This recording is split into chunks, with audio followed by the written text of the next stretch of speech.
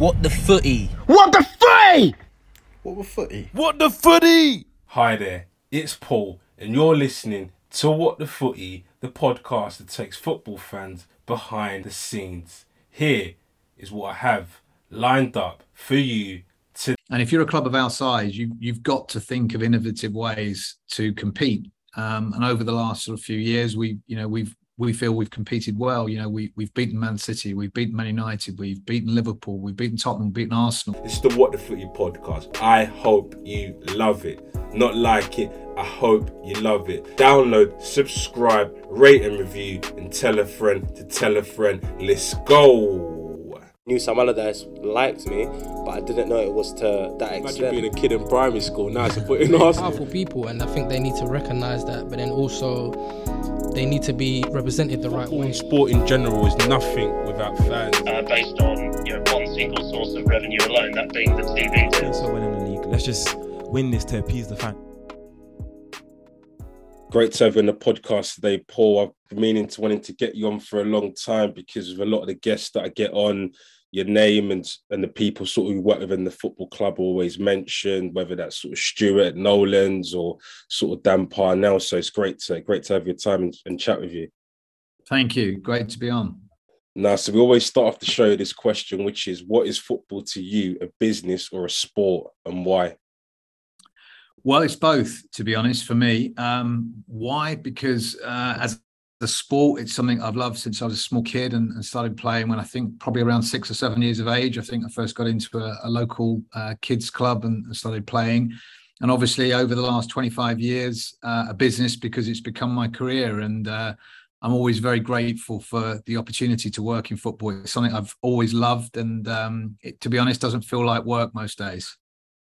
No, that's brilliant. But yeah, obviously you've been at the club since 2012, 10 years now, and I saw that you recently signed a long-term deal with the club.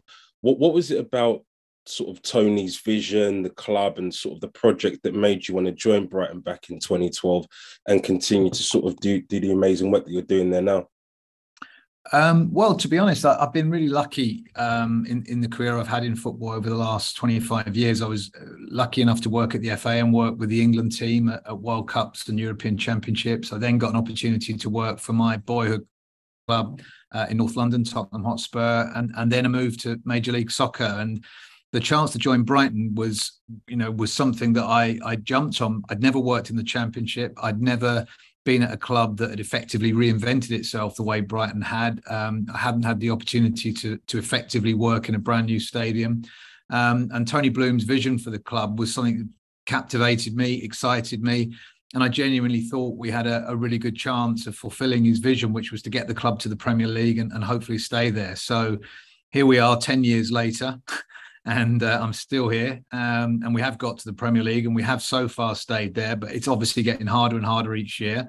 But I still enjoy the job, Paul. It's a fantastic club and a great part of the world to live in. No, that's awesome. And obviously you're going into your 6th season now in the Premier League. And obviously last season was a great season, finishing in the top 10, which I know is the ambition of the club to be doing that on a regular basis. But obviously, as we know within football, with this sort of success that you're sort of having, comes a lot of eyeballs, whether that's on Graham Potter, whether that's on the incredible players you've sort of been producing, whether that's Ben White coming to Arsenal or Mark Cucurella as well. So how do you sort of work around succession planning and sort of thinking ahead and sort of navigating that? Because previously speaking with people like whether that's Les Reed at Southampton when he was there as well, always talking about keeping things ticking over. So how do you almost plan for that at Brighton? Well, first of all, we have to find ways of competing with the biggest clubs that's not on transfer fees or salaries. So the academy is a really important part of that. We've had our academy now running for coming up to a decade. It's producing really good players that are making it through, not just to our first team, but other first teams up and down the country. We've also got a very good strategy of recruiting young players who are not part of our academy, but are unfinished talent that we think that we can add a level of expertise to through our coaching, through our development programs, through our loans, and where possible, using both the academy and that process to avoid having to pay big transfer fees in the market. And of course, not every player that comes through our academy or comes through that system of sort of finishing the talent, if you like, is going to make it into our first team. So there's an opportunity, if we can make them better, to sell those players at a profit, which we can then reinvest where we need to in buying more finished talent for the first team, or investing in experienced players like Adam Lallana and Danny Welbeck, who can come in and not just do a fantastic job for us on the field, but also do a great job for us off the field, helping to develop that young talent and setting really high standards around the club. And if you're a club of our size, you've got to think of innovative ways to compete. And over the last sort of few years, we feel we've competed well. We've beaten Man City, we've beaten Man United, we've beaten Liverpool, we've beaten Tottenham, beaten Arsenal. Haven't quite yet managed to beat Chelsea, but we're competing to against these clubs who have got far greater resources than us, and have obviously got a lifetime, effectively, of experience in the Premier League, which we don't have. So it's hard, but it's doable. And hopefully, other clubs that are aspiring to get promoted to the Premier League and stay there can look at what we've done and maybe take little bits of it. But I think every club is different. Every club has their own unique identity and ways of doing things. Our particular way works for us. Yeah, no, that's really interesting. It's sort of speaking about different way of doing things. Obviously, one of the biggest sort of changes within football over the last sort of 5 to 10 years is the role of the sporting director, technical director. How do you sort of see the role and define the role? Obviously, you had Dan in there as well, and now you have sort of David, who's been promoted into the role. Sort of speaking to people within the game and stuff in regards to the sporting director role. A lot of people push for the sporting director to be on the board because they can sort of influence and sort of have that seat at the table. Obviously, Dan wasn't on the board, but it seems to just work so seamlessly with you guys. How do you sort of see the role and sort of define it? Yeah, I think there's a very important distinction between the first team manager, or head coach, as we call it, who really is focused on the here and now, the day to day, the week to week, because that's all about results. Whereas we want the sporting director and technical director to look at the medium to longer term. What are we going to have coming through our pipeline next season, the season after, 5 years' time? So they're two very different focuses. In our case, our technical director, David Weir, reports directly to myself and has a very, very close link with the chairman as well. Obviously works very closely with Graham. So in terms of access and ability to influence, David comes to every board meeting. He has that influence, he has that access. And obviously, when you've played as many games at the top level as David has, in this country, in Scotland, for his country, he brings a wealth of talent and experience from his own background that really does actually help our football strategy. Dan had a different background, much more sort of coaching based, academy based, which again was hugely valuable. So Dan laid great foundations for us in that role, and now we're very much hoping that David, who's still very new in the job, is going to take it on another level. But the technical director's role has to be focused on the medium to longer term. Otherwise, what tends to happen if they're too focused on the short term is that's when you get the conflicts with managers and head coaches, because the technical directors sort of getting too involved in the day-to-day, which is not what their job is about, certainly not from our club's point of view. So it's an important distinction between the two roles. But, so far we've really enjoyed how it worked with Dan, and David's made a fantastic start in the role here as well. Yeah, no, that's really good to hear, because I think one thing that sort of stands out about Brighton as well is your ability to sort of stick with the plan, whether that's how you want to play football, whether that's in terms of the manager, whether that's in terms of bringing players through. How do you almost sort of communicate that to the wider sort of media and to the fans as well? Because as we know, within football, it's an absolute pressure cooker when you've got the media piling in and you've got fans, obviously, to almost be held accountable to as well. Yeah, I think everybody in life, and I would include myself in that, has become sort of much more short-term focused in many ways. We want success now. We want that product delivered today, not tomorrow. We're not prepared to wait for anything anymore. So football, unfortunately, is not a business that necessarily can produce instant results. Yes, you get good results on the back of sometimes a managerial change or a new signing coming in. But for the long term, you've actually got to have a very clear and consistent plan. And our vision is to try and be a top 10 Premier League club and a top 4 Women's Super League club. But that doesn't mean to say that's going to happen every season. And it doesn't mean to say if you've achieved it once, you've achieved it. It is a long-term plan that we have and a vision that we have. And we know that there's going to be some bumps in the road. Sport, top level sport, any level of sport actually isn't a straight line of success. Very rarely do you get that kind of progress. You go up and you go down, and you have some bumps in the road that you have to be able to be resilient to withstand. And what we try and do is to build a plan, build our resources, build out our strategies to be resilient. And that means that we expect and anticipate bumps in the road. And when they come along, we hope that they don't actually derail our progress. They may set us back a little bit, they may set us back a lot, but what they won't do is actually change our overall long-term vision for the club. And in terms of communicating that, I think you just have to be honest with fans. You have to be transparent. You have to be prepared to respond to lots of emails. Last night, I was with a group of our fans in a part of Sussex where we hold regular fans forums. And it was an hour and a half of constant questioning about, what are we doing? How are we doing it? Where are these players coming from? What are we going to do with Mark Cucurella? Why did we sell Ben White? What kind of strategy does the club have if we're prepared to sell our best players? But the reality is, if you're a club of our size, you have to, at certain points, be prepared to sell your best players, because that enables us to reinvest and to progress into the future. So I think transparency is the key, Paul. You've got to be open and you've got to be prepared to talk. Yeah, no, definitely. And do you almost feel like your previous experiences with the FA in England, working on that sort of marketing and communication side and sort of being in and around that, has almost helped you and almost made you think about engaging with the fans in a different way than, say, a different chief executive at a different football club, perhaps? Oh, 100%. I mean, I think that traditionally, and I'm going back a way here, chief executives tended to come from a finance background or a legal background. I think increasingly chief executives have communications and marketing backgrounds, and I think that helps. I think it helps with the understanding of different stakeholders in the game. It helps with the ability to communicate with those stakeholders. It doesn't mean get everything right. Still, there's still the moments where you think, wow, I wish I'd made a different decision there. And I think the thing about football is that you're making very often 100 decisions a week, 200 decisions a week. You can't get all of them right, but what you've got to be prepared to be is accountable for them, and you've got to be prepared to communicate why you've made a certain decision and what the rationale was. And occasionally you're going to have to be prepared to put your hand up and say you got it wrong.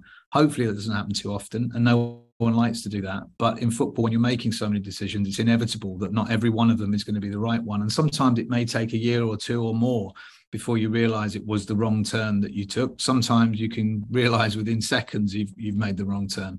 But yeah, I think the background that I've had has helped, and certainly 25 years in football has given me a lot of perspective. The game is constantly changing. So just when you think you got it nailed, something happens or something comes along and you think, no, I really haven't. And that's the beauty of this game. That's what keeps us all interested in it.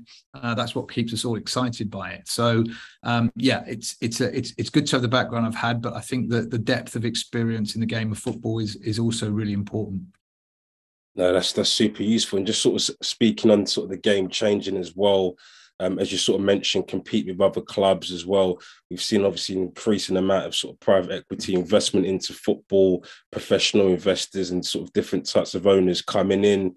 And also I think what we've seen as well is owners like maybe like a Tony or a Steve Parish, who sort of boyhood fans of the clubs that they own and sort of are involved with, sort of almost diminishing a little bit as well, when we've seen whether that's West Ham or Leeds selling off sort of minority stakes in order to get further investment coming in. How do you sort of see the future of the outlook from an ownership perspective in terms of being able to compete and still be sustainable as well, by still also improving the playing squad and competing? Yeah, I think you've hit a really good point, because I think the ownership of clubs, the structure of the ownership of clubs has changed quite substantially in the last decade. It's now quite rare, certainly at the top level, to have an owner like ours who was born in the city, grew up supporting the club, has family history on the board of the club, and is just dedicated to trying to make this football club, his football club, the best it can be. Steve Parish does the same to an extent at Crystal Palace, although of course he has overseas partners as well to support him. But again, they do a very good job and have done a great job in keeping Crystal Palace at the top level. And then you've got Daniel Levy, who's a very, very long-term and successful chairman of the club and has done a great job there as well. But if you look beyond that, there aren't too many other sort of long-term or locally based owners, and a lot of the bigger clubs now have got substantial investors, whether they're overseas sovereign wealth funds, whether they're big institutional investors, stock market listings in other countries, or just big organizations that invest in sport in lots of different ways, like Liverpool, for example. They've all got their different reasons for investing. They've all got their different objectives in terms of rates of return. They've all got their different aspirations. And it doesn't mean that ours is right and theirs is wrong. It's important, if you're a fan, to understand exactly what your owner's aspirations and expectations are, because they will be different. And, for us, we lose a lot of money every year. So part of my job is to try and make us more sustainable, less reliant on Tony, less reliant on his generosity to keep us going into the future. For some of the bigger clubs, they have far greater resources and a greater ability to sustain losses over a period of time. But, that's the strange anomaly within football, is that sometimes even the most successful clubs are still losing huge amounts of money. Look at Barcelona. And that's something we've got to change. We've got to find a way of actually getting our business under a higher level, a greater degree of control, because we just can't rely on wealthy people to keep sustaining our industry forever. It has seemed that way, that we've been sustained by wealthy people forever, and somehow every year we generate more money and we spend more money, but that really can't go on way into the future. We have got to find a way of getting it under control. And do you almost feel like it's time to bring in sort of cost controls, whether that's around transfer fees or salaries? Obviously, inflation's going through the roof right now as well, and then you have the natural inflationary nature of the transfer market as well. Do we need some sort of mechanisms? Obviously, I know that every Thursday there are the shareholder meetings that go on. Do we sort of need to sort of introduce those? They're in other sports to a degree as well. Do you think we need it, or? Well, if we bring it in the UK, it's really important that we bring it in right the way across the football world, because if we actually limit ourselves in a way that actually makes us uncompetitive with other countries, then simply what will happen is there'll be a talent drain. US sports are, past masters at setting salary caps and maintaining them, because essentially players are not moving out of their country. They're staying within that system, staying within the different leagues that they operate. For us, it's a lot more different. We have a lot more of an open process when it comes to players moving between Spain and England and Italy and France and Holland and Germany. So it actually is something, if it's going to happen, and of course UEFA have tried with their financial fair play measures, and the English leagues have got various mechanisms that are designed to try and keep a control of spending, then we have to make sure that it fits with the European system, the wider European system. Otherwise, we're going to disadvantage ourselves. But I think we do have to look really hard at how we make this business more sustainable for the future, and give our owners a reasonable chance, if not of making money, then of not losing as much money, because it really doesn't look great. It isn't great. And at some point in the future, it may actually, cause us even more significant problems than we've seen in recent times. No one likes to see a football club disappear from their community. That's the most important thing of all, is making sure that different communities up and down the country still have their football club at the end of each season. Therefore, we've got to find a way of making it easier for that to happen. Yeah, and I think definitely also linked to that as well, a big thing obviously is the broadcasting revenues, and they've also been a big aid in sort of helping clubs to generate a lot of income. And for a lot of clubs, the broadcasting sort of commercial revenue coming in exceeds sort of match day revenue. Where do you almost sit on the sort of broadcasting sort of situation now? We're sort of seeing sort of more tech players come into the market. We saw MLS create a groundbreaking exclusive deal with Apple. How do you sort of sit on the current model with traditional sort of broadcasters versus new incumbents coming in? Because I know obviously at the FA you negotiated some of these agreements with sort of different broadcasters as well. Yeah, it's a long time since I was negotiating broadcast agreements directly, but yeah, I mean, look, Sky, BT, BBC, TalkSport, 5 Live, they've all been fantastic partners for the Premier League over many years. ITV have supported the FA with the FA Cup and England matches, and other broadcasters have also helped, and I think they've done an amazing job. Certainly during my lifetime in working in football, 25 years, they've helped us to grow the game, to generate lots of new revenues, to be able to attract the best talent. But they are definitely now beginning to see competition from the Apples of this world, as we saw with MLS. And that's because we produce great content. The Premier League, particularly the EFL as well, produce fantastic football matches every single week. Every season there are dramas up and down the country that people just love. So because we're producing great content, because we're attracting the world's best players, because generally speaking we've got some really, really well-run football clubs at every level in this country, others want a part of that. And it's good for the game that there are potential new entrants that are looking to come in. And I think we've also, as an industry, got to be really open-minded to some of the ideas that the new entrants are bringing, whether that's different camera angles, whether that's more access, whether that's different ways of actually presenting our sport. And at the same time, we've also got an increasing industry of our own channels that we're developing, whether that's on social media through Twitter and other platforms, whether that's through our own TV platforms, whether that's through other, yet to be discovered technologies that are going to come along in the next 5 to 10 years. I think it's a really exciting time, not just for football, but for sport generally, because content is still king and people love watching live sport because of the drama, because of the jeopardy, because of the unknown. And that is what's so different about what we do and what we produce each week. Yeah, and there's also been a lot of talk in recent years about the Premier League going direct and almost becoming its own sort of broadcaster, obviously kind of like what the MLS are sort of doing in the joint venture with Apple. Do you think the clubs, generally speaking, would be sort of for something like that? Obviously, give some money back in the pockets of fans and obviously a way to sort of increase revenue as well. Do you think the clubs would sort of favour that direction, or? I think there's a trade-off, as always, between the revenues we generate from broadcast and the impact that has on fans. On the one hand, there's no doubt that the revenues we've generated from broadcast has helped us keep ticket prices down. They're not low; they're still too high for many people, and that worries me and worries all of us.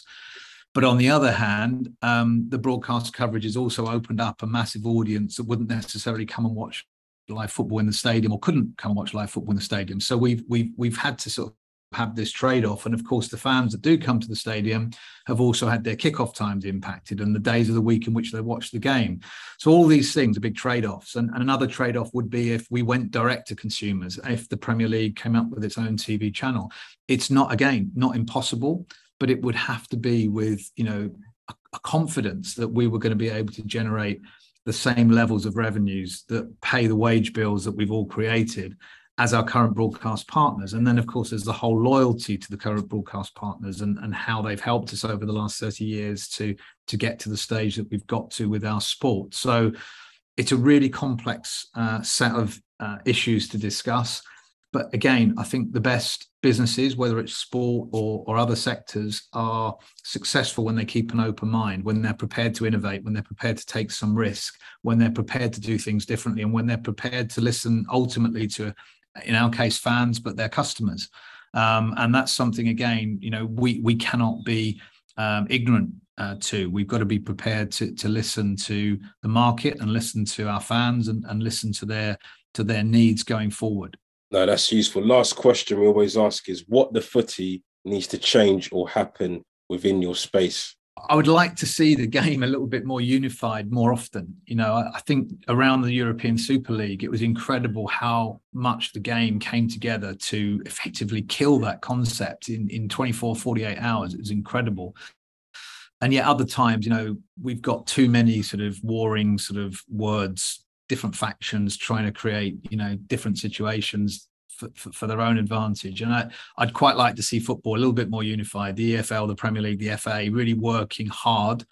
They do, but even harder to try and find solutions to some of the game's problems. And we all know that the pyramid is the most valuable thing that we have in our country. It's admired around the world. And we've got to make sure that we find a way to make sure that the pyramid is as sustainable as possible. And I don't know what the answers are. I haven't got the answers. And certainly I spend a lot of time thinking about it.